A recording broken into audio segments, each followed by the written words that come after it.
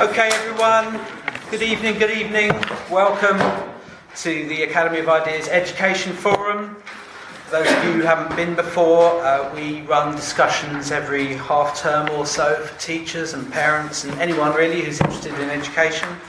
We also organise the Education Strand of the Big Battle of Ideas Festival every year, and we have a monthly column in Teach Secondary magazine, which you should check out if you're anywhere near a school or a branch of W.H. Smith's. We also like to dig into topics that aren't getting the attention they deserve elsewhere, and we like to discuss them in an open and collegiate but also no-holds-barred fashion. So tonight I'm very pleased to welcome our guest speaker, Dr. Mike Fitzpatrick. Mike is a GP and he's also author of the books MMR and Autism, What Parents Need to Know, and Defeating Autism, A Damaging Delusion. So we've invited Mike here today to talk on the topic, should school children be forced to have the MMR vaccine? The reason we're asking this question is that measles is making a comeback, or at least it is if you listen to the World Health Organization, which removed the UK's measles-free status last year. Uptake of vaccinations seems to be on the decline, and within the last few months there's been a number of media reports about outbreaks of measles and mumps in UK schools. But until recently, uptake of the triple vaccine for measles, mumps and rubella was on the rise. So what's going on? Are the so-called anti-vaxxers who argue that vaccines are dangerous and unnecessary winning ground in the battle for children's health? If so, why now? And how should we respond to that, if at all? Do teachers and schools have a role to play in combating misinformation? Is this just a simple open and shut case of good science versus junk science, or is there more to it? And if voluntary vaccination isn't working, should we go the way of the US, France, Italy and now Germany, who have all made vaccination compulsory for anyone attending schools? They've brought in fines and sanctions for parents and schools who don't play ball. Health Secretary Matt Hancock has said he's considering it. So I've asked people about this myself on social media, and broadly speaking had two types of responses. One is, of course it should be compulsory, it's a no-brainer. And the other is, of course, it shouldn't be compulsory, it's a no-brainer. So, which suggests that, to me, that there is, we've got two groups of people with very strong views who aren't really talking to each other very much. So, there is something that needs to be discussed here. Does the public good in reducing our collective vulnerability to illnesses such as measles trump the parental right to make decisions about the health of their children? That's a sort of moral question we'd like to try and get into before. So Mike here has been deeply involved in this discussion for many years, and back in the early 2000s was one of the few people campaigning to expose the claims that MMR vaccine caused autism. Let's hear what he has to say today. Mike's going to speak for around 10 to 15 minutes to introduce the topic, and then we'll have a chat about it. Welcome, and over to Mike. Thank you, Harley. Thank you very much. That was a very generous introduction. You mentioned the World Health Organization. I think the World Health Organization, sometimes people out there tend to think, it's a very prestigious sort of organization. I think from the perspective of general practice, it has the same sort of relationship to health as FIFA has to football. It's a sort of corrupt and bloated bureaucracy that's more concerned with money and politics than it is with the focus of its concern. But to come to the MMR measles controversy, I talked about this at the Battle of Ideas recently, and I was at that time, I just had the honour of an article being published in the Daily Mail. And I have to say, I come along again tonight with the honour of having another article published in the Daily Mail. And I seem to have arrived at this stage in life where every now and again I'm called upon to write Andrew Wakefield, my part in his downfall, episode 13, because as Harley said, I was involved in this controversy for a long time ago. And what's interesting about the Daily Mail is people may not have. I mentioned the article because I suspect attenders at this forum may not be regular readers of the Daily Mail and may have missed the article, so I'm just making that point. But also, the history of it is interesting because 10-15 years ago, the Daily Mail was in the lead of the campaign to support Andrew Wakefield. And by no means on its own, but it played a very leading role. Particularly notoriously published a 3-part series of 2 or 3 page articles by the great Melanie Phillips, who was then the highest paid journalist in British journalism, and all in chapter and verse in support of Wakefield. And so this dramatic about-turn has happened. The Daily Mail's appointed a new editor recently, seems to be part of the Brexit fallout, but nonetheless he has identified a campaign to promote the uptake of the MMR and disclaiming any attempt to link MMR and autism, and the whole tone of it is completely reversed. And it's that reversal, I think, which is an interesting point of departure for this whole discussion, that the climate around this whole thing has completely changed over the last 10 or 15 years. And the symbol of that really is the status of Andrew Wakefield, because back then, in the early 2000s, Wakefield was a very popular figure, and his whole theory was widely promoted. Private Eye did what they've never done in relation to anything else. They published an entire special issue, 20-odd pages, entirely devoted to supporting the Wakefield case. Other newspapers were highly supportive of it. The Daily Telegraph played a very big role in supporting it. The Lorraine Fraser, the Daily Telegraph journalist, won the Health Reporter of the Year award in 2003 for her articles, which were, she could spin any story around this whole area to give it a pro-Wakefield slant. So, the climate of that time was very remarkable in its how different it is now.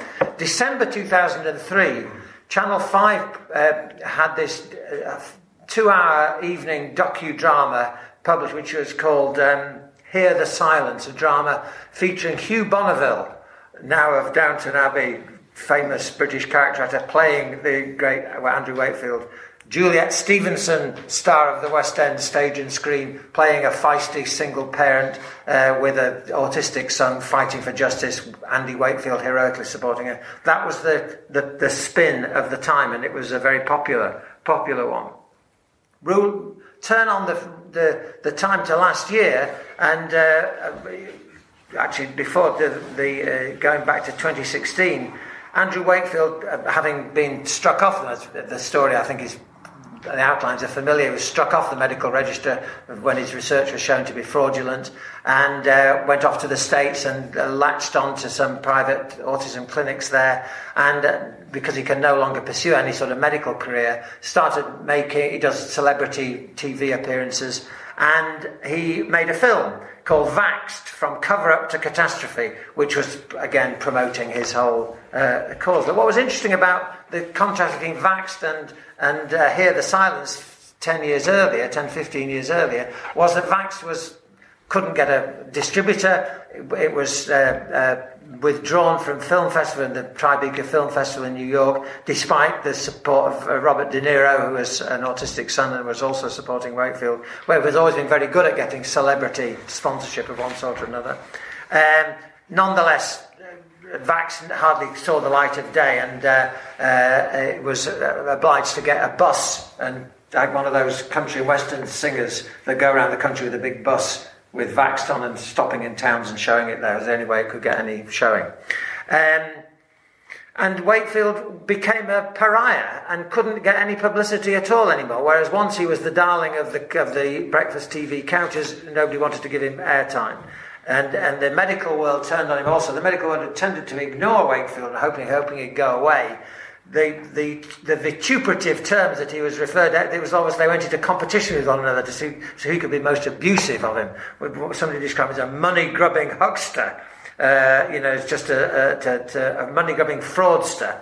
That was the sort of terms in which he was seen in the medical world. So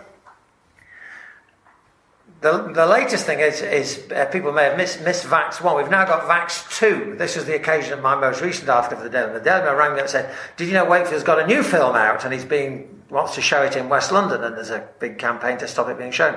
Could you write an article, your Andrew Wakefield, your part in his downfall, in response to this?" I said, "Well, yeah, I'd be very happy to write a critique of Wakefield, but I don't agree with the film being banned. I think the film should be shown so people could see it and make their own minds up and have a discussion about it, because suppressing these things only encourages them and indulges their martyrdom complex, which is very profound."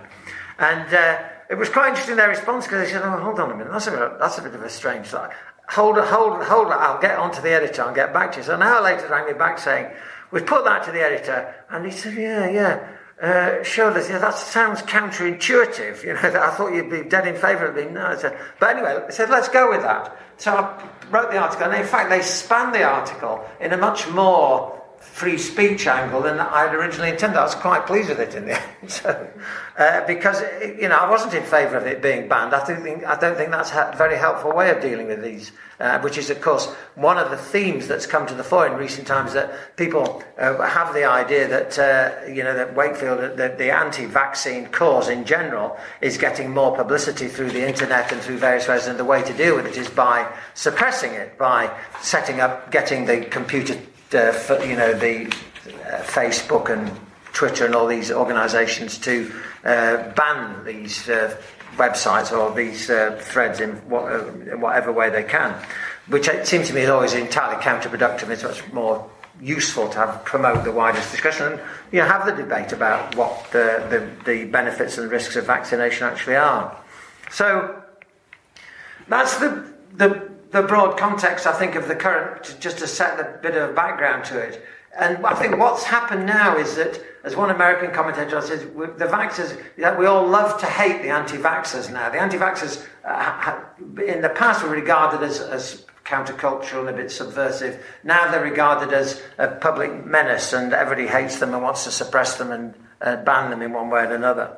And to turn to some of the issues that Harley raised, I think the three issues that are the centre of the current discussion are: one, the question of the measles crisis, the idea there's been a great resurgence of measles; two, that there's been a significant decline in vaccine uptake; and three, that decline is a result of the influence of the anti-vaccine campaigners in one way or another. So just briefly on all of those things, I've argued in the past that I don't believe that there is a significant measles crisis. There have been outbreaks of measles. There was a significant outbreak of measles last year in this country. There was a significant outbreak of measles in the area where I was working, in Hackney, largely based in the Orthodox Jewish community, which has a historically low vaccine uptake, and where there have been outbreaks of measles from time to time over the last 10 or 15 years of a significant size. And but there wasn't any real indication that last year's outbreak was really that much bigger than any of the previous ones. And what people tend to do is to conflate measles figures in different parts of us. So I say there's very high rates of measles in third world countries in Africa and Asia, which is entirely different epidemiological conditions, and is not a useful, so you can cite the number of world cases of measles. It's not particularly relevant to the vaccination discussion in Britain. And even conflating the European figures, so that there's a significant outbreak of measles in the Ukraine, where there's a civil war been going on for the last few years. There's a significant outbreak in other Eastern European countries, notably Romania and Albania, where there's historically not very well organised public health service. There's a significant outbreaks in southern Italy, equally, where despite there being fairly compulsory policies over a long period of time, they've never been very effectively. The vaccine uptake has never been very high there. So those situations are not really directly comparable to the situation in Britain. And as I say, I don't think there's any great evidence that the measles is a bigger problem than it has been in recent years. The second issue is about the vaccine uptake has significantly fallen. Now, if you look at some of the public health authorities in England used to get really annoyed at the height of the Wakefield thing, because people would say, "Oh, the uptake of MMR has really collapsed; it's a disaster." In fact, the uptake of MMR only ever dropped about 10% across the board, from about 90% in the before the Wakefield scare started, to drop to about 80%. Of course, there was pockets where it was lower than that because it was lower uptake to start with. But it was only about a 10% drop overall. And over the years since then, that uptake has gradually got back up again over 90%. Now, over the last couple of years, it does seem as though there's been a 1 or 2% fall in that. But that's, it's not insignificant, but it's not a catastrophe either. And there are reasons to question whether the way in which the vaccine services are organised, the provision of clinics, the accessibility of clinics, the level of staffing of clinics, the number of health visitors, for example, has significantly dropped over that period of time, who are the key health personnel dealing with it. General practice is in a state of some crisis in terms of staffing, particularly of the nursing and GPs. And that's, I would argue, a more significant factor in this than anything else. The question of this is a particular issue that Simon Stevens, the head of the National Health Service, and is taken up by politicians, is inclined to promote, the big problem here is that the anti-vaxxers have a great influence through social media, and they're getting, the bots and trolls are playing a role in this, no doubt. People see conspiracy theories and all that. But the idea that there's a great upsurge of anti-vaccine sentiment surging through the internet and having a greater influence than it did in the past, I don't think that's true either. I mean, I think some of the anti-vaccine campaigns 10 or 15 years ago were more on a larger scale. They had big conferences and they're there on the internet, and they have their personalities and their conferences. But I think they're no more influential than they ever have been, and probably less in my view. Simon Stevens wants to block the homeopaths. Because the homeopaths tend to promote an anti-vaccine. But again, the homeopaths have always been around. I don't think there any particular evidence of them being either more numerous or more influential than they ever have been. So I think that's a bit of a red herring. And I think what we're seeing here is actually this whole sort of... There's almost an upsurge of anti-vaccine sentiment, which is on a bigger scale than it was before. And it's almost like the anti-vaccine sentiment is more aggressive and vituperative than the pro-vaccine sentiment, than the anti-vaxxers. So to put it, the pro-vaccinated, I'm contradicting myself with double negatives here, but the pro-vaccine cause has become more aggressive and abusive in public discussion, rather familiar from the Brexit kind of discourse, of which I think it can be seen as a part. Because one of the issues that clearly the anti-vaccine cause has a tendency to become politicised. So Trump has given a bit of an endorsement. Wakefield appeared at one of Trump's presidential inauguration rallies, had himself photographed with Trump. The Italian populist parties have flirted a bit with the anti-vaccine cause, though they've equivocated on it. They all tend to equivocate when they get in any position of having to implement public health policies for obvious reasons. So there's a sort of a link up there with populist policies, and hence the mainstream traditional liberal hostility to populism is also expressed in relation to the anti-vaxxer cause.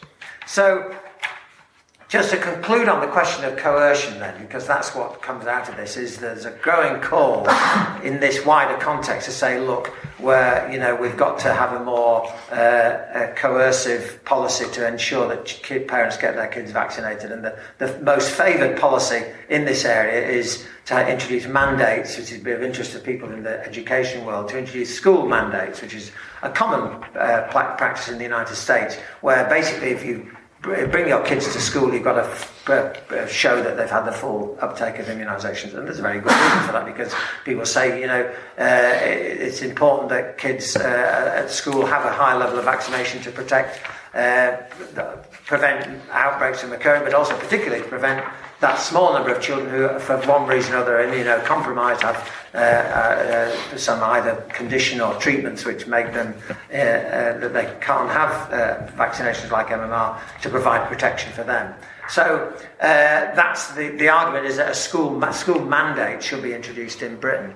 I think, as I say, that's a policy which has been enforced in the States for some years.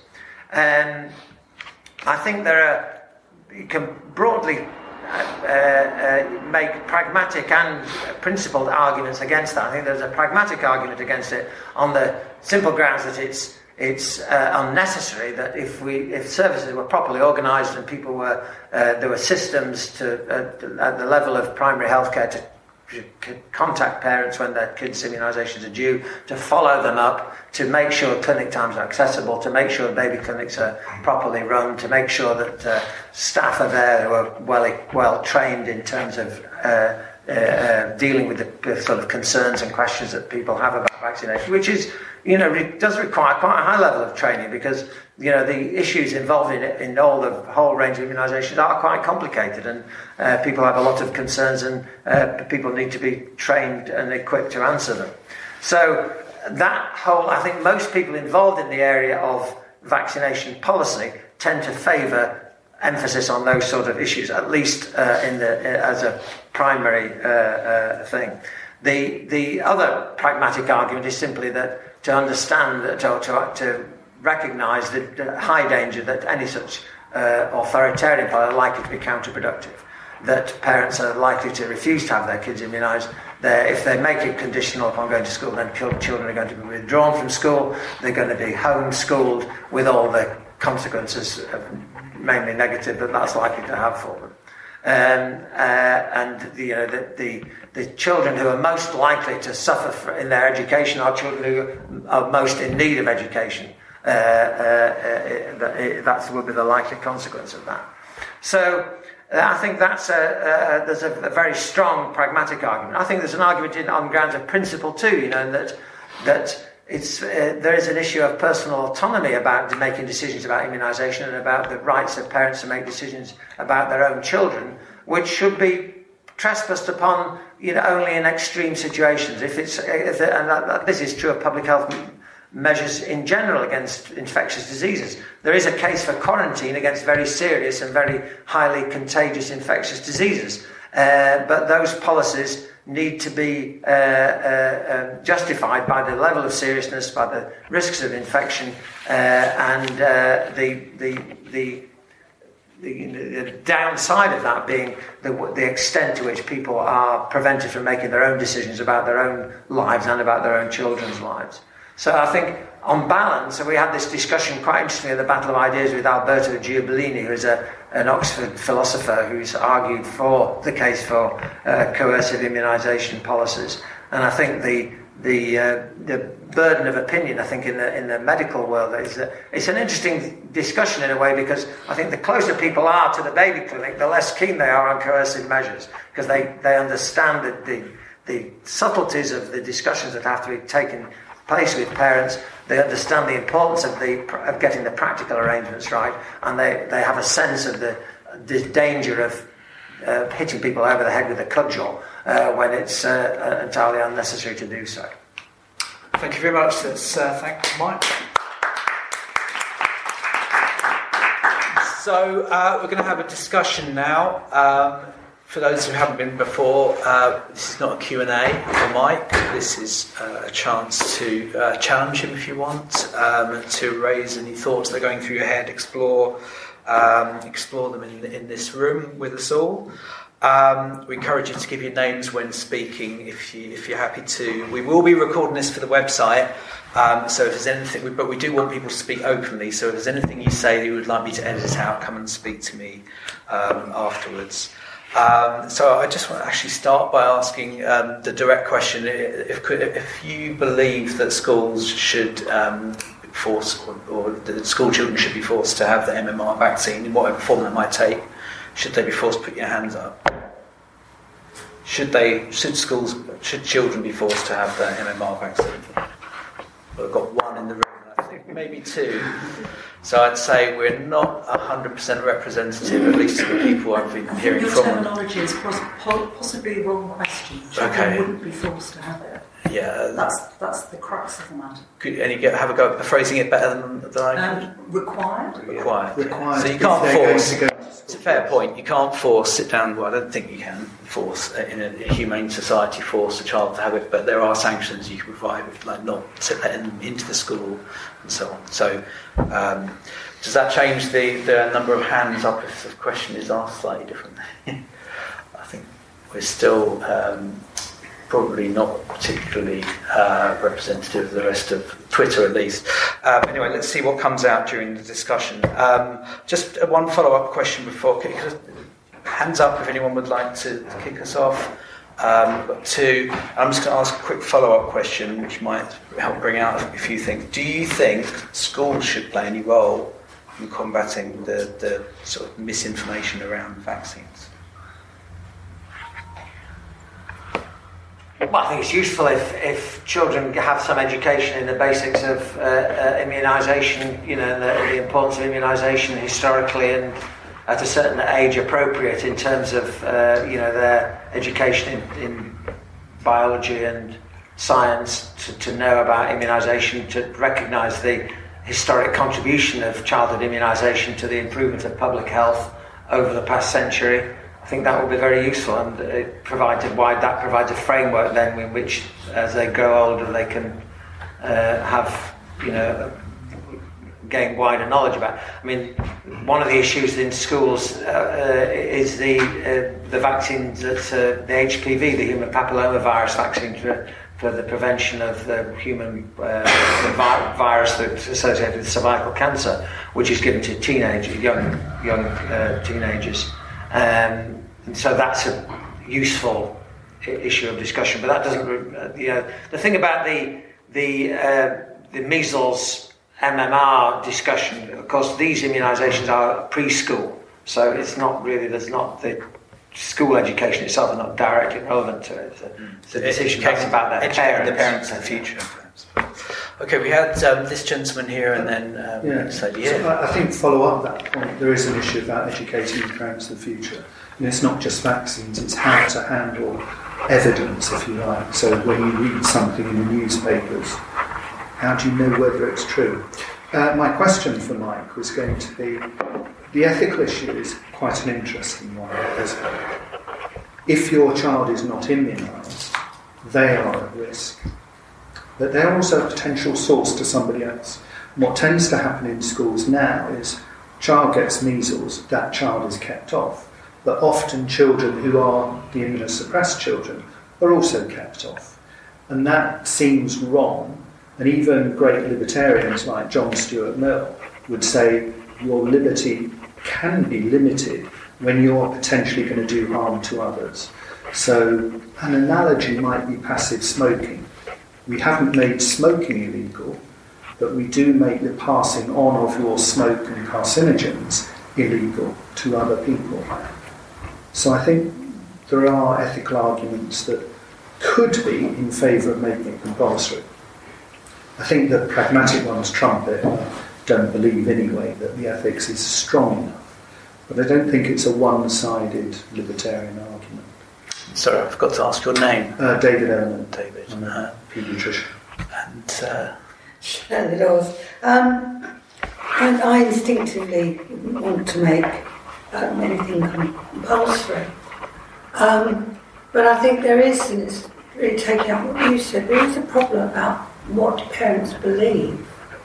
And how could it be in the early 2000s that, Wakefield had the influence that he had, the science was believed, and particularly media, and I think the role of the media was really important, took it up and made it so that people were taken along by it. Now, we now have a counter position, as you say, but how do people, right, when anything emerges, and I think actually passive smoking is another thing. Is it not the case that the jury's out about passive smoking?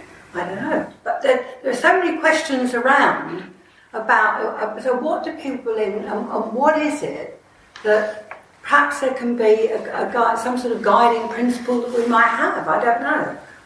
People want the best for their children, that's for sure. any others at this stage? Connor, I'm a biology teacher in Hackney.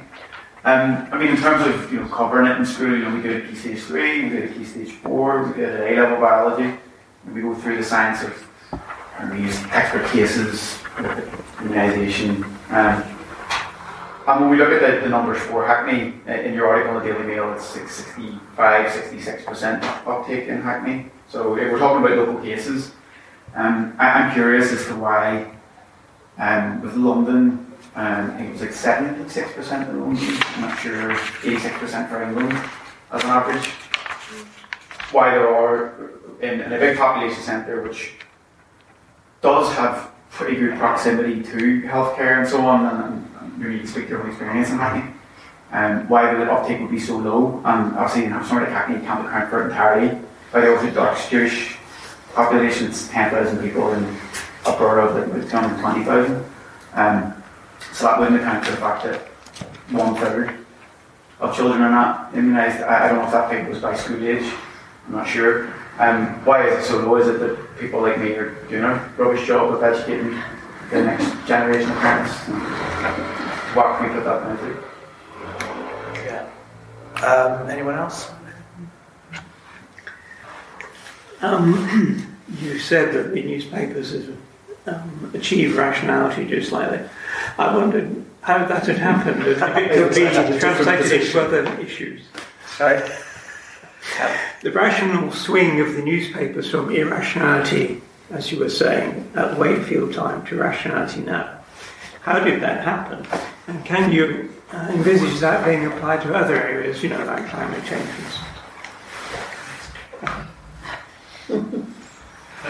Just to follow on the point made earlier about the sort of the greater good and limiting freedom for the greater good. Just to re-emphasise the whole autonomy thing. It's wonderful to be autonomous and have your freedoms.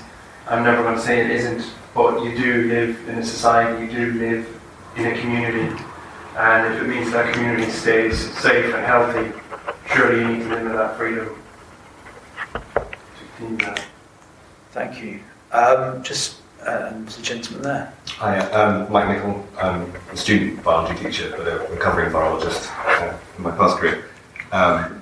And so my thoughts on the sort of whether you have compulsory vaccination actually does sort of skew on a virological front, because measles is acutely contagious, and to actually engender a herd immunity with measles compared to many other viruses, you need an awfully high percentage of the population to be vaccinated.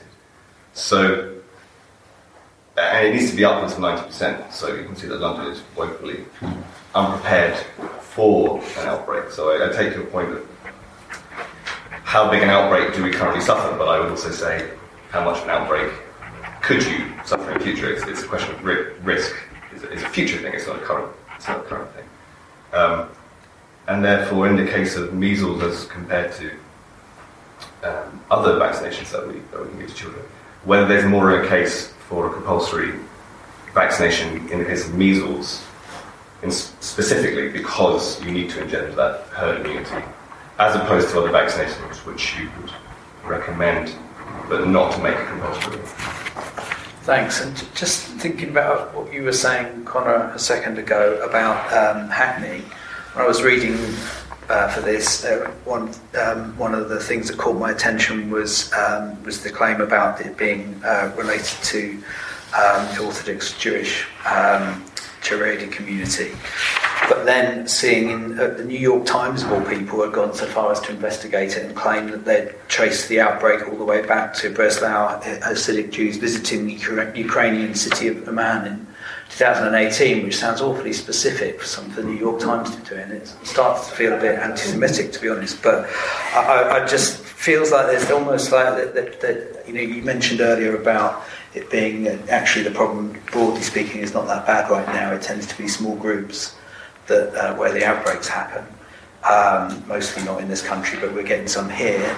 It feels like this could end up being in a bit of a blame game for different faiths. Well, just on that specific issue, that is a massive pilgrimage within the Hasidic community.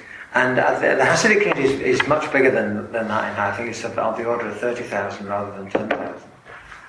So it's a very significant sized community. I think from a virological point of view, I think the case you make is strong. And I think one of the issues of the last 10 years that the virologists, I think, have been bemused that there hasn't been bigger outbreaks of measles in London, actually, than there have been, because the circumstances would seem to be, given what you say, it's a highly contagious vaccine, highly infectious. So you need a 95% herd immunity to confer herd immunity. It's been a bit of a surprise that there hasn't been bigger outbreaks. Why have there been outbreaks? I think there's a whole number of conditions in Hackney which contribute to that. There's a highly mobile population, because it's one of the issues of that you've got a 30% turnover of GP registrations in a year, and that inevitably creates difficulties of people getting registered, getting their kids registered. If you've got to move to GP, getting them on the registers in such a way as they're reminded when their immunisations are due, and those technical, practical issues are very important. You've got a number of different communities. You've got the Orthodox Jewish community is one particular community, and just on that, people used to have this idea there must be some religious reason for this. But in fact, much research has gone into this to demonstrate there is no great religious issue about it. The main problem is that in that community, people have a large number of children, and if you've got 2 or 3 children under the age of 5, it's difficult to get them all down to the baby clinic. And the practical arrangements are far more important than any other consideration. Although the other vaccine concerns exist in that community. One of the prejudices about any kind of community like that from the outside is that the community is homogeneous, which it isn't. It's highly heterogeneous in its views on these matters as it is on other matters. The main issue does seem to be the practical issue of the accessibility of clinics, the issue of registration, the issue of health service staff being well attuned to dealing with the whole thing. On the issue of the ethical issues, I think there is a spectrum of concerns here. So if you've got a disease like smallpox, which is a very high level of mortality associated with it, and a very high level of infectivity, then quarantine measures are justified, and historically they've been taken. In relation to the coronavirus at the moment, it's entirely legitimate to have strict quarantine measures to prevent its rapid dissemination, which seems to be definitely an issue. So I don't think, I agree with people who have said that you can't make absolute issues here. But I think in relation to the measles, you've got to take a balance of various things. One is the seriousness of the disease, which is another thing. We used to have these, I remember in the first phase of this argument, the anti-vaxxers, we used to always say, measles is a trivial disease, no big problem. We all had measles as kids, that argument. And of course, we always say, from the point of view of people who've seen kids with measles and seen kids seriously ill with measles, we'd bend the stick, as they say, to say, look, it can be very serious, a significant rate. Yes, in most healthy children, it's not that serious, but there's a significant rate of complications even among healthy children. And so to get that balance right so at the moment, I think there's a tendency to perhaps play up the seriousness of measles in the cause of encouraging a more coercive policy. But I think that there is an issue of autonomy, of the more issues over which people's right to make their own decisions in life is taken away from them, the more you undermine their personal integrity. And I think we've got whole areas on every single issue of health policy, and this you can make a good pragmatic case from motorbike helmets to seat belts to passive smoking, all those arguments. But by the time you've got the state taking controlling your behaviour in relation to all those things, there's almost not very much left of an area in which you can determine what you're supposed to do. Or even in terms of the behavioural issues, it's bad for people's health to smoke, to drink more than a certain amount, to eat certain foods. And also, if by the time you've regulated all those sorts of things, people are going to have fairly limited scope to determine any direction of their own lives. So I think you've got to, there's no absolutes in it, and I think you've got to take each case by case and in relation to the specifics. That's one of the reasons why I think it's very important to look at the specific case of measles in Britain compared with measles in Europe is a different thing. Measles in the world is a different thing. In relation to both the disease and also in relation to immunisation policy. It's one of the things, if you talk to people in the States, in primary health care and public health, they think that the school mandate is they've had that for 30 years in the States, and they regard that as quite normal. But that's not existed here, and we've managed in the past to maintain a significant level of uptake without that level of coercion. So introducing it is a distinctive feature, something which has to be justified in relation to the specific conditions that exist here. So I think these are complicated issues, and they've got to be dealt with in their specific forms. Thank you. Just think about the point you made, David, before about sort of educating about the truth and facts and science and so on. We've had lots of discussions over the years as a group about media literacy, which is related to what you're saying or overlaps with it, which is there's lots of misinformation more generally out there about all kinds of things, and the feeling that you could teach children how to spot it. But what that seems to mean in practice is usually you end up telling the kids who to pay attention to and who to avoid, rather than, because there's no way for them to tell on the basis of the arguments, and it ends up engendering cynicism. So, is there a risk that who decides what is the right information here? I'm also just thinking about what you were saying. If what you say is right, and actually there isn't a crisis, isn't the claims of a crisis an example of misinformation in itself that we should be fighting against, perhaps? But anyway, anyone would like to pick up on anything that's been said so far? I just wondered, from your comments about how there don't seem to be a larger body of anti-vaxxers nowadays, I wonder whether you miss a crucial group of sort of the vaccine hesitant instead, because obviously you have people promoting vaccination, and you have a lot of people saying that vaccination is terrible. For a lot of people in the middle who aren't really involved in the debate, I've almost tripped into it myself. What the people in the middle see is they see a debate and they're not sure. And actually, if you're parents of young kids, the main thing that you're anchoring on is, I just don't want to hurt my child. And there seems to be a debate that just sit out. They don't necessarily swallow either story whole.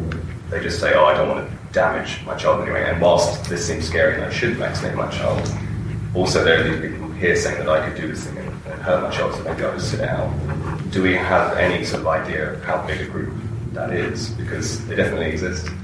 We have here, I should say, that some of the leading British experts on child immunisation programmes, so we can get some expert opinion here.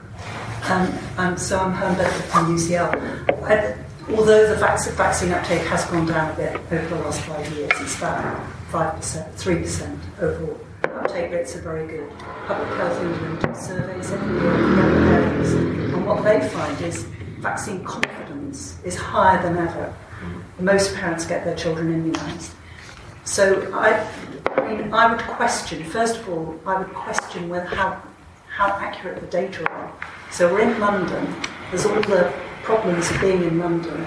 There may also be problems in getting accurate data, because if we really did have these levels of susceptibility, we'd have massive outbreaks, and we're not seeing them.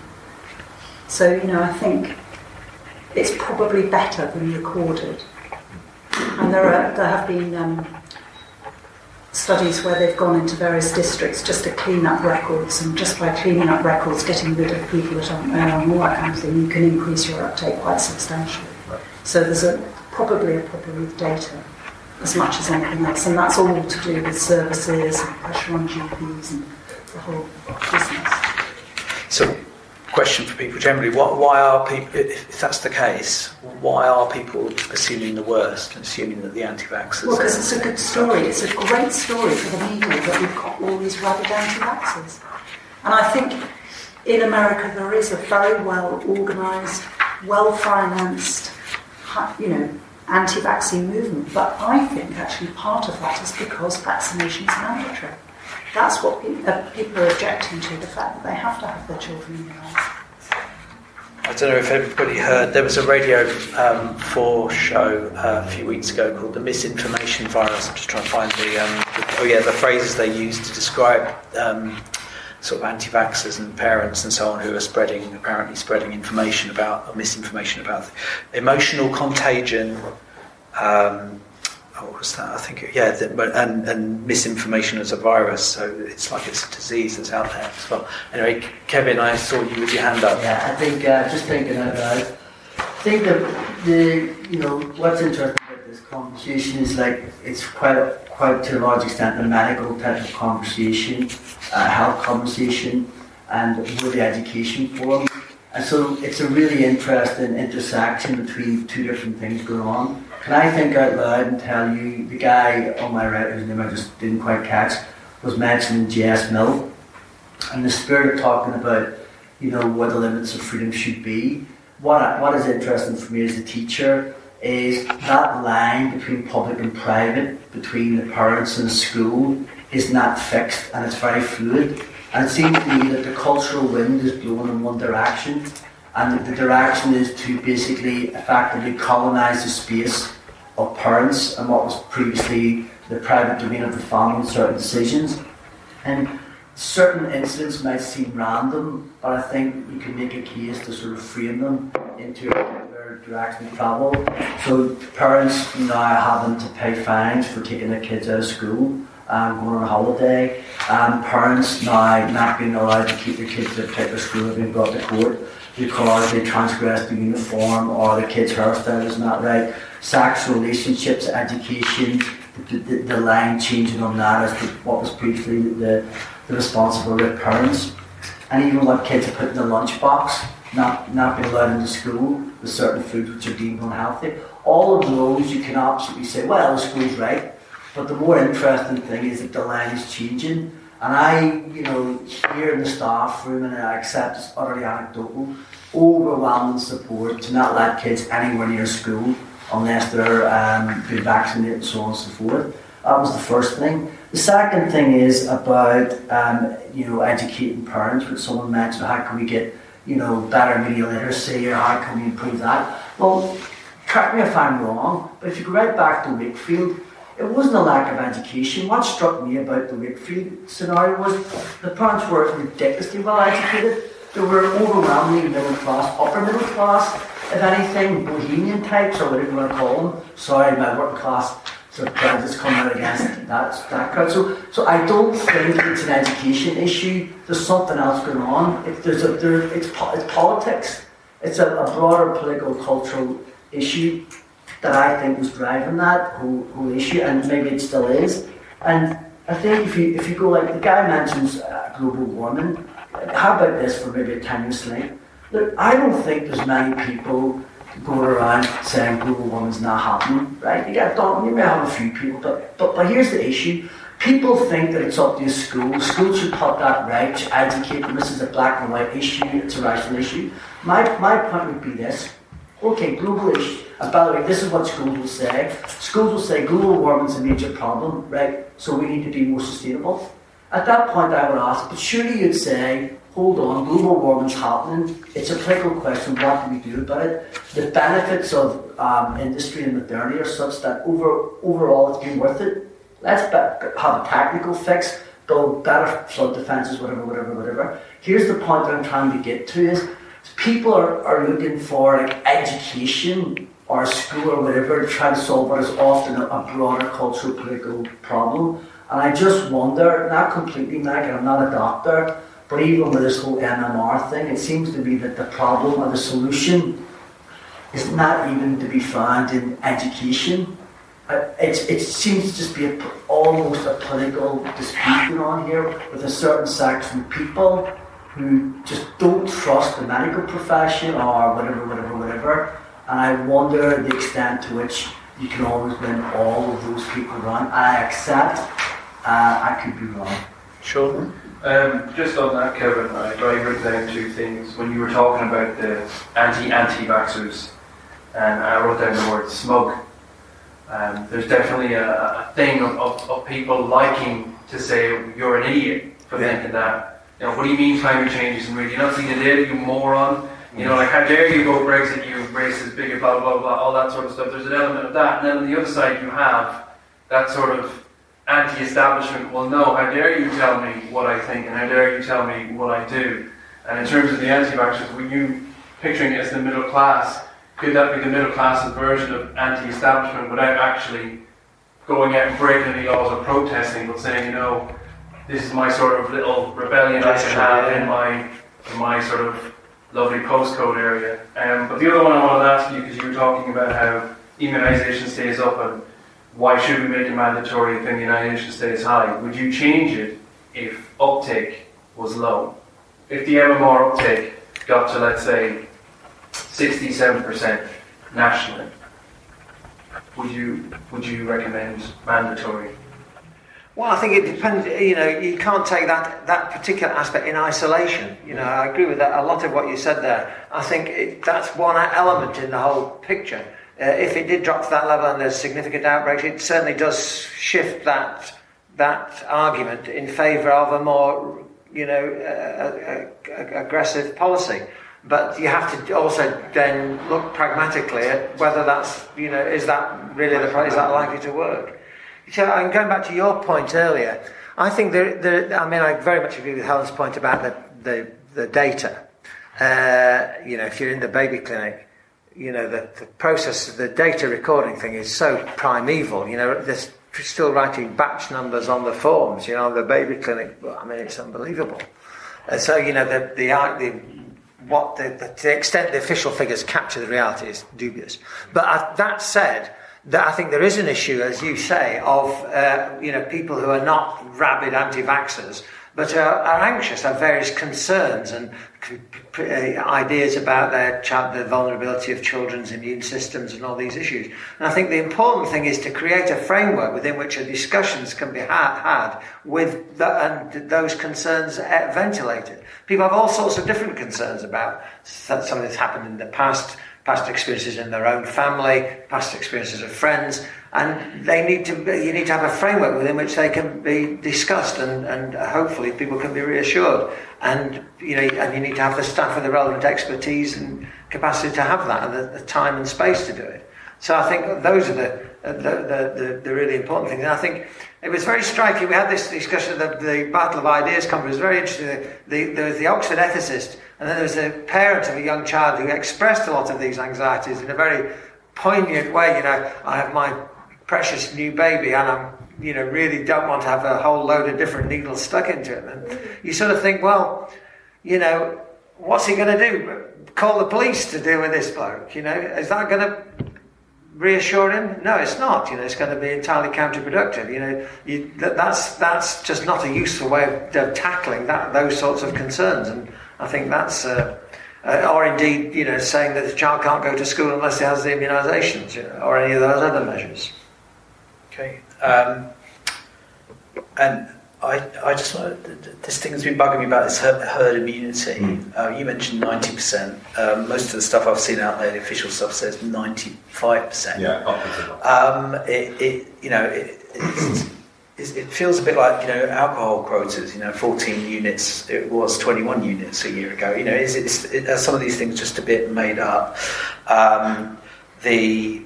So all I'm saying really is not that I'm doubting there's such a concept as herd immunity, but sometimes it feels like these things are maybe overstated, and we've been asked to take things on absolute faith, but actually there may be a little bit more reasons for doubt.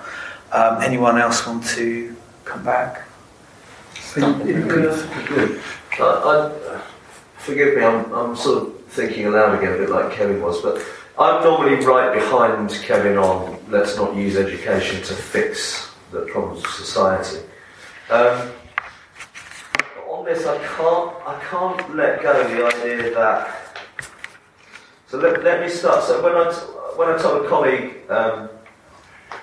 where I was going tonight and what we're going to talk about, and of course inevitably she mentions corona and vaccination for that. Anyway, this ordinary managerial type says to me, of course, with corona, I think it's all deliberate. I think they've just released a thing deliberately. And I'm sort of staring at them and thinking, how can you think that? You know, how can you think like that?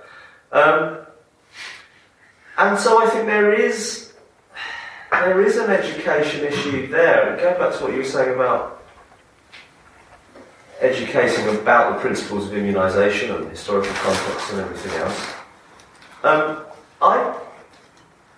wonder, to what extent has education become so degraded that that these kind of issues, chip in, Mr. Biologists, that these kind of issues just aren't really taught in a satisfactory way anymore? There does seem to be an element that if you interpret any kind of either vaccination program or spread of a virus as in some way motivated by malicious forces behind the scenes, surely that's got to go right back to the root of how you understand how the world works. And I just think that might actually be, for once, an educational issue. Expand on what you mean by how the world works in relation to this. Because I think that kind of conspiratorial thinking doesn't arise when you have a society that is generally well educated. So I think it's a signal that. So Kevin was saying with the MMR first time round, these people were well educated. They're middle class, well educated people. I suppose what I'm saying is no. I think by definition they're not well educated, middle class or otherwise. And does that mean that there's a wider, broader problem with education? Just because a bunch of middle class people might think it doesn't mean those middle class people were well educated. They might have gone to the best schools in the area, but if the best schools in the area are leading them into that kind of conspiratorial way of seeing the world, that's not a good education. Yes, that's as far as I can push this. Okay, Sean is jumping to get back in, followed by Connor and then Kevin. Just on that, you've got, the Native Americans were given smallpox, so we have introduced diseases to areas in terms of that. And when you had the massive cholera outbreaks in London, it was largely ignored by the rich middle class because it was only poor people who were dying from it, so you could argue that was an orchestrated death as well. So I don't think it's wrong for someone to jump to this idea where a country has millions of people in camps, possibly releasing a disease, maybe not intentionally. I'm not saying it is, I'm just saying I don't think it's an inherently unintelligent thing to say. History is sort of on that person's side as well as on your side in terms of, well, how could you think a government would willfully kill people when history says many times a government will willfully kill its people, be it a disease or not. And there is some history of the medical profession leading people up the wrong path. Present company. Connor. If I think back to your talk at the Battle of Ideas, or your portion in that exchange with the fellow who, I don't think I'm thinking of the same guy in the audience who's talking about his concern about the schedule of vaccinations that is the same. I'm assuming it's the same fellow we were talking about in the audience. But if I remember right, if we're thinking of the same fellow, he did actually rely on the authority of science. So he said something, I'm not anti-science, I have a science background. He didn't specify what it was. I'm just wondering how common that is to rely on the authority of science while to some degree challenging what they see as some form of scientific orthodoxy, and where that clashes with personal autonomy or how they perceive it. And that relates to a point that you made in your book. I don't know how much you are similar to the arguments you made in your book about MMR and autism. We talk about the denigration of expertise. Because I see, to some sense, and I see it in lots of parallel arguments and stuff like should creationism be taught in schools and so on, where there's a to some degree it feels to me that there's a denigration of, say, my expertise as a biology teacher or the expertise of people who know more about vaccinations or immunisation or GPs or whatever. But then still arguments that rely on the authority of science, and to me those things have always seemed a little bit difficult to mesh. I can't quite understand that, and I'm sort of thinking it through, but it's something that's always struck me in lots of arguments where there's some perceived debate about the science itself, and I think you talk about the fact that the mechanism of science itself isn't quite democratic. It's not meant we don't take a vote on what we think. Now, that doesn't mean there isn't consensus, but that's not the same thing, obviously. Kevin? I just think in terms of Garth, we see this differently. I do think that, of course I'm not anti-educational and I like to think I'm rational, but we just see it different. I actually think the problem is not lack of education. I think it's, whether you want to call it a political problem or a cultural problem, there's something else going on in society. And I don't think it's something that you can sort in a classroom or a school and so on and so forth.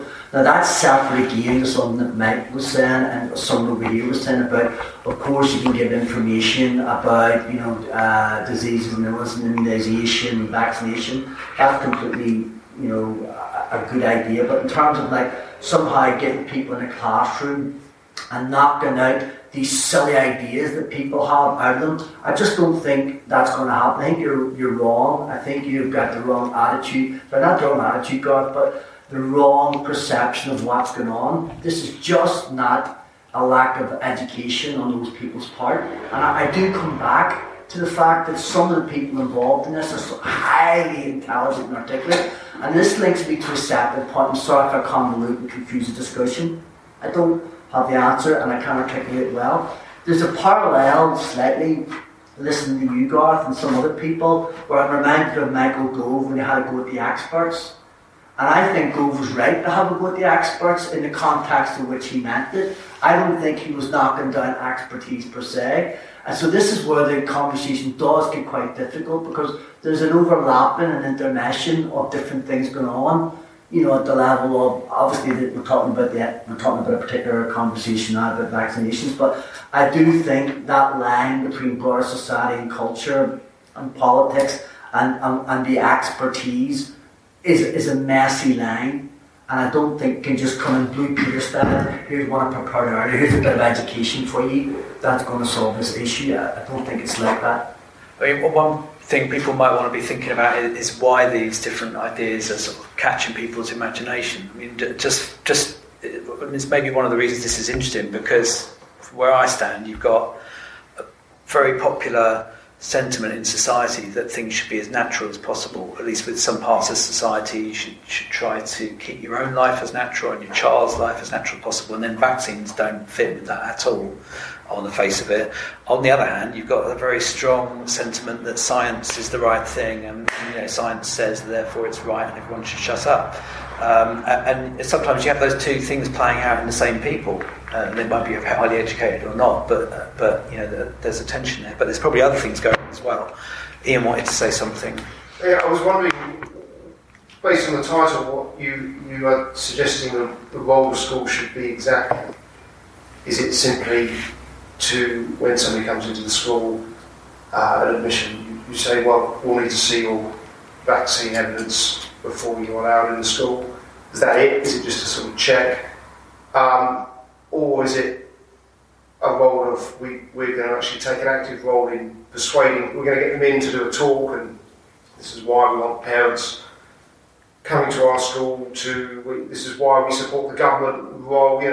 What exactly do you want schools to do? Do schools store data on who's got their vaccination done or not? I'm confused as to this percentage.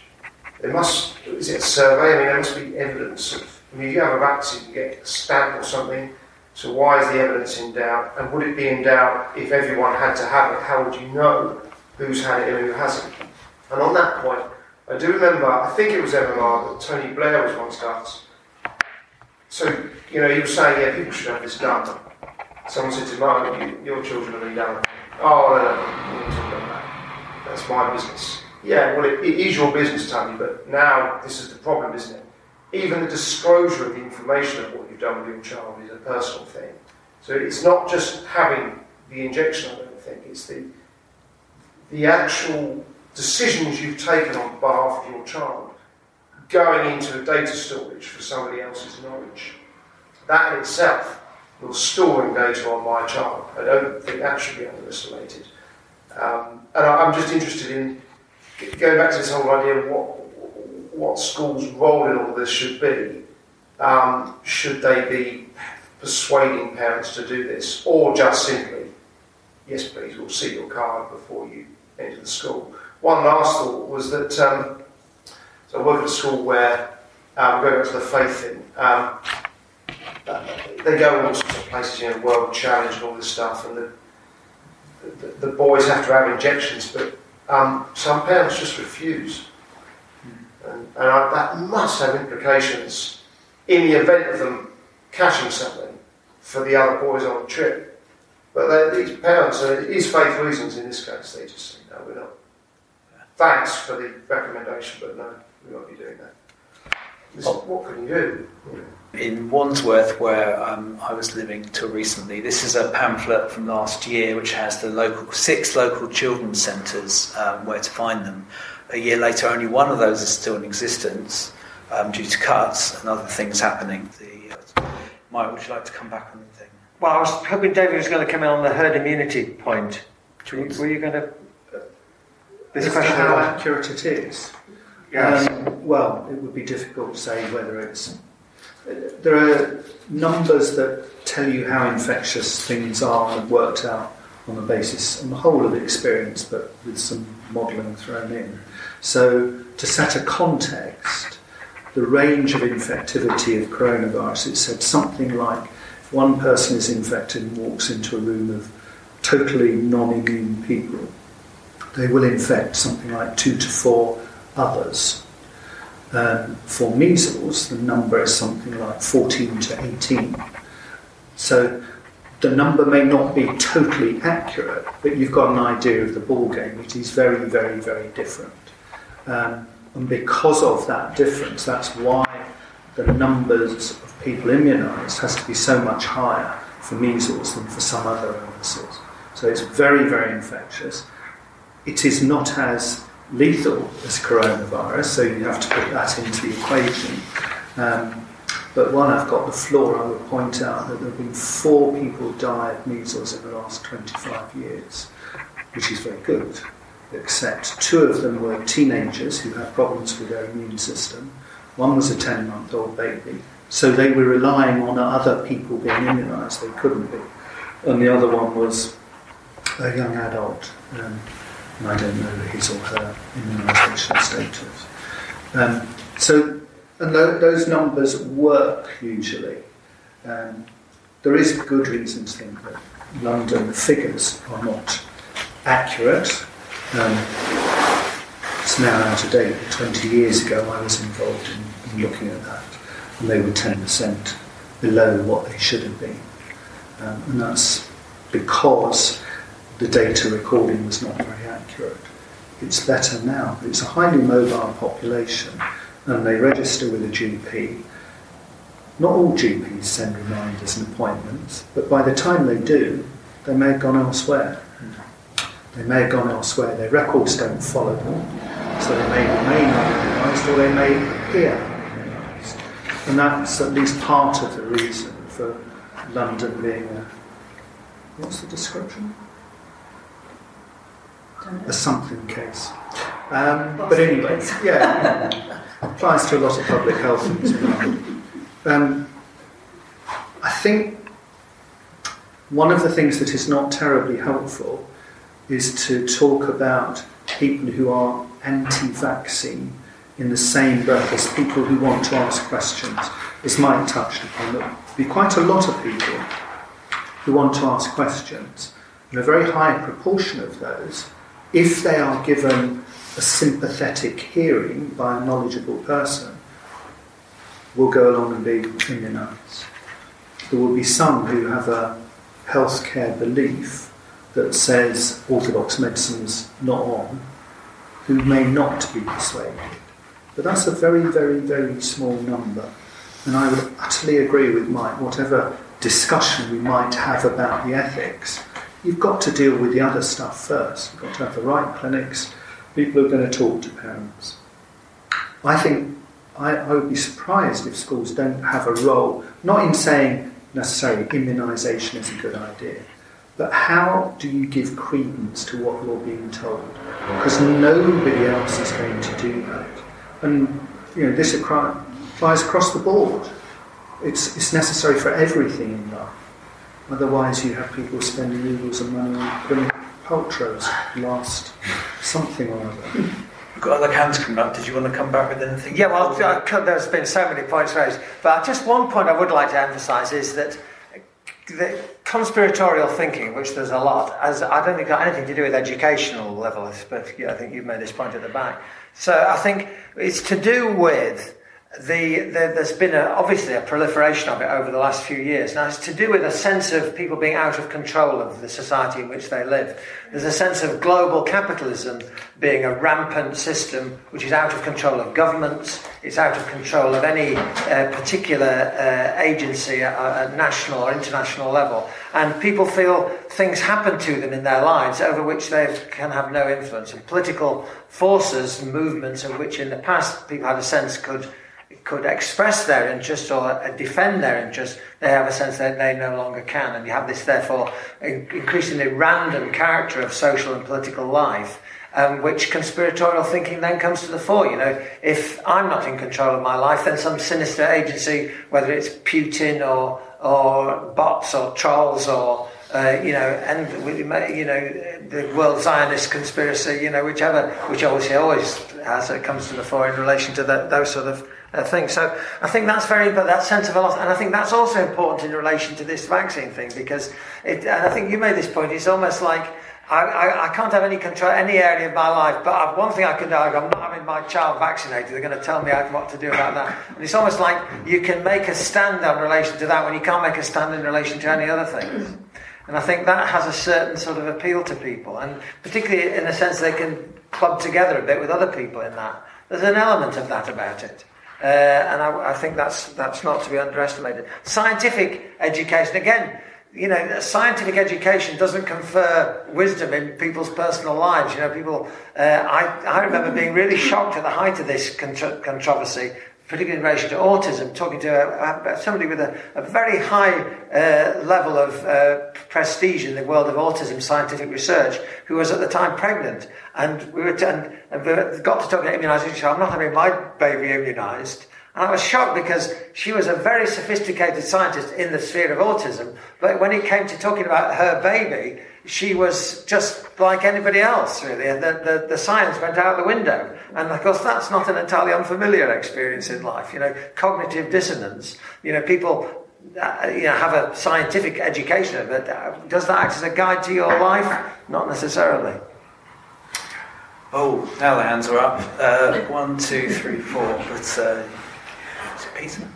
The education question is a very interesting one, and I don't know the statistics of vaccination, but for climate change, if you're a Republican, the higher your level of education, the lower likely you are to believe in it. But, and I think one explanation for that, of course, is that being more highly educated makes you more arrogant. And in my youth, I worked for a life insurance company. And they said, what you want to sell your insurance to are doctors, because these are professional people and they've got a big understanding of this area. That means they feel they understand other things in which they haven't got the slightest competence and feel confident in making decisions about that. So this is the educational point. Rather than simply teaching people about science, it's teaching them to be more humble, I guess, and to take their expertise where it lies, to search out expertise, to search out people who know what they're talking about, and use that, rather than pretending that you can encompass the whole of human life and make decisions about that for yourself, which you can't. So, education point, not content, but that kind of thing. Is it Helen? Yes. So that's known as the Dunning-Kruger effect. It's a cognitive bias. So that's really important. But what I was going to mention was this idea about choice in vaccination. So through pregnancy, women are encouraged to make choices about how they give birth and all those sorts of things. And then the baby's born and bam, you can't choose vaccines. So is it surprising that a lot of parents are sort of responding to that negatively? Because we're trying to encourage women to have more choice in that important time, and it's taken away. Ian? Yeah, I'd only repeat how would we ever know everyone has been vaccinated? I mean, I don't understand how it would be clear. It doesn't seem to be clear the percentage of people who have up to now. And if it's compulsory, how are you going to know for sure? Do they have a card? What do they produce? What does the school know? What data is stored? Well, if you introduce mandation, you would have to have more robust systems. So you would have to ensure you have better data in the first place, because you can't have school nurses and teachers chasing people around that are vaccinated. But also you would have to have everything else in place, because if it's a requirement, it's not fair to make it a requirement if it's difficult to get, because the baby clinics are difficult to access. So why not just do all that without making it mandated? You know, make it easier, get better records, all that stuff. And then it wouldn't need mandation. Well, and the other thing is, if you have mandate, as already is happening in the States, you invite fraud on a significant scale, because people forge the documents. It's good for the medical profession. Yeah. Nice black market in certificates. Okay, Gareth. I'm going to come back and have another go. I mean, I completely agree, Mike, that the conspiratorial thinking arises when people experience a lack of agency, a lack of control over their own lives. I completely agree, but I think there is I want to draw a line between something like somebody who's not necessarily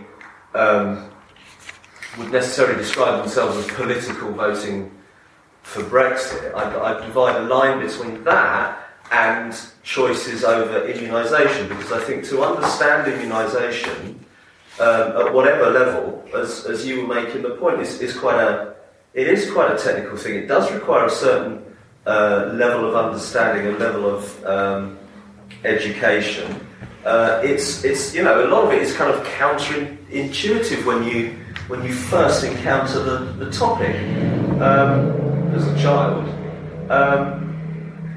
And so the education feeds into this, and you yourself were saying that it's a complex issue. It's about a balance of understanding. You know, at a certain level, one might think that compulsory vaccination is appropriate, whereas at another level it isn't. Now, I think those are decisions that, yes, require wisdom, and I think that's my point, really, that where education goes wrong, and is going increasingly wrong these days, is it doesn't promote wisdom. And I think that's the key issue here, that one needs wisdom to make these kind of quite technical decisions over, so you might be in a situation where you understand immunisation quite well, but you have a religious belief, and in the balance of understanding, that religious belief is supreme to all the others for you. I mean, I get that parents might want to refuse this, even though they are educated, but that's not my point. My point is that you can't make that decision unless you have a certain amount of education, which is actually, when you get into it, it's quite a sophisticated level of science education. And I think that's going wrong. And secondly, that although conspiratorial thinking can play out in this area, so if you feel you've got a lack of agency, a lack of control, vaccination is one area. Obviously, when people are sticking needles into your kids, that's obviously going to be an arena in which conspiratorial thinking can play out. However, the lack of control, or the lack of sense of control, the lack of sense of agency with the immunisation issue is coming from poor education on that subject. Because this subject is different to, say, something like a political decision over who is in charge of who has political power over you. I think these two things are different, and whilst conspiratorial thinking will play out in that arena, education plays a much bigger role in this area, immunisation, than it might in others, which are more absolute, I suppose. Issues of political freedom might be more absolute in other areas. Okay, we're coming to the end. Does anyone else want to say something, especially for someone that's not spoken already? Feel free, hands up, please. Before we all finish up and go to the pub. There's a lady at the back. Yeah, my name's Anna. I'm a medical background. I've been a school nurse. I've worked in America doing immunisation for children. and I work for Oxford Vaccine Group, doing all pro all baby vaccines and studies about them and giving them that. I would say we don't educate, but we give information and people gain knowledge. And I think slightly different between being educated where someone is actually teaching you something and actually you giving information to someone so they can then have knowledge. Obviously, we have a whole different group of people who we're working with who are having to come forward, be vaccinated, be tested. We have a lot of pregnant mothers at the moment, we're looking at pertussis. But because they are doing studies, they're obviously going to be pro-vaccine, and we actually have people across the board. It isn't just academics, it isn't just medical people. It's lots of different people for lots of different reasons will have these vaccines. Obviously, we don't give babies the GMO vaccines, but lots of adults will have them because they want to give back to society and they want to help in research. But also from the right back to the basics, to the sort of school nursing and things. Yes, we did have records of everybody that had it, and if there was a trip to Africa or somewhere and the parents said that the children couldn't have those travel vaccines, then the child wouldn't come on the trip, and that was just the way of it, because you, as you say, it's not fair to the other children, or if they come back and potentially they left the school. So there was that sort of side of things. But I do think that it is before school, and I'm in complete agreement with what you were saying, and getting primary health care better, getting more information during pregnancy to young people, because families are more widespread as well, and it used to just be, your mother did this, your grandparents did this is what we did, and we're still, some of us are the generation where vaccines were invented and they stopped disease, and that was phenomenal. So people were all for that, we'll go for that, but this generation now is completely different. They've forgotten all that. That's not part of their psyche, their upbringing. So that's perhaps the younger generation. That's maybe why we're sort of falling away from it. And again, we've just got to get the knowledge back there, get the information back there, and encourage and support and answer questions and all of those things at a much earlier stage, preschool, before they even got to that stage. Thanks very much. Cheers. Shirley. I'm not sure I want to say anything now, except to say that you've made me think quite seriously about the generational thing. And I think there is something there about what we took for granted, or at least what you just did because you saw it as part of the common good 60 years ago, and your little sugar thing, and how that has changed generationally. I think it's something interesting to think a bit more about. Thanks. And Helen, was there anybody else? Okay, I'm going to throw one in afterwards. Yeah, I think the lack of disease is really powerful, isn't it? Because this generation have no experience of these diseases. They're sort of textbook things, even though we had 1,000 cases of measles last year. Most people don't experience them. So you talk to them about diphtheria, Victorian disease. Polio as well. Okay, thanks. Sorry. Hi, I'm Beth. I haven't spoken yet. I don't know anything really about vaccines and things. I work in education outreach. But I don't think there is a common good. I think that's anymore. I think that's the reason for it. All of these sources of information are so multifaceted, and people are kind of overwhelmed with all of this. So of course you're going to get multiple debates and points of view. So when people, pipe up and are a bit sceptical about things, can't really blame them, because we've blessed them with so many different, points of view and sources of information. So really, it's a result of a democratic society.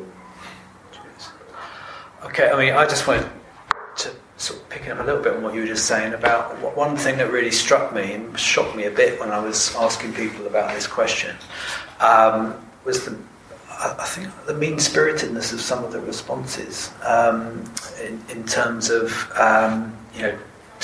basically blaming stupid parents as they saw it, anti-vaxxers, very little tolerance for religious belief, shockingly so. And it was felt like there was a bit of a trajectory towards this course should be mandatory. I'd asked them about whether there should be exemptions for medical reasons or philosophical or religious reasons. Well, medical reasons, yes, of course. Religious, perhaps, probably not. In the US, where this has been mandatory for a while, there were exemptions. But then there's been a few outbreaks, and suddenly we've got the exemptions being taken away. And it feels like there's a slight sort of authoritarian direction this is heading. Doctors are falsifying medical exemptions. So you can play the system. That's the whole point of the doctor thing. You can play the system. It's not... Anyway, so that's just a doubt and sort of musing about where it might go. But what final thoughts? Well, I think what you're describing is the character of public discourse across the board now is more, and we've seen this around Brexit and everything, the public debate has begun, the whole proliferation of Twitter and everything is more intemperate and abusive than it used to be, and that's there's a decline in civility in discussion of these matters, and there is indeed we've seen this sort of attitudes of contempt and just generally intemperate, uncivil quality of discussion, which is very unhelpful in all areas in politics and in relation to matters of health. But I think there's one point I would emphasise in relation to the whole discussion about the importance of education in relation to this, is actually the other thing that's even more important is the question of trust. And that's been the people have lost trust in figures of authority in society, because one of the traditional figures of trust in society was the doctor, and the people have lost trust in science to some extent. And that's not a gap that can be made up with facts or information or education. It's something which has to be worked for to re-establish, and we need to recognise some of the forces that have undermined those relations, particularly in the medical health sphere, which is very important to restoring, securing the level of uptake that we need to keep children safe from infectious diseases. Let's thank Mike, everyone.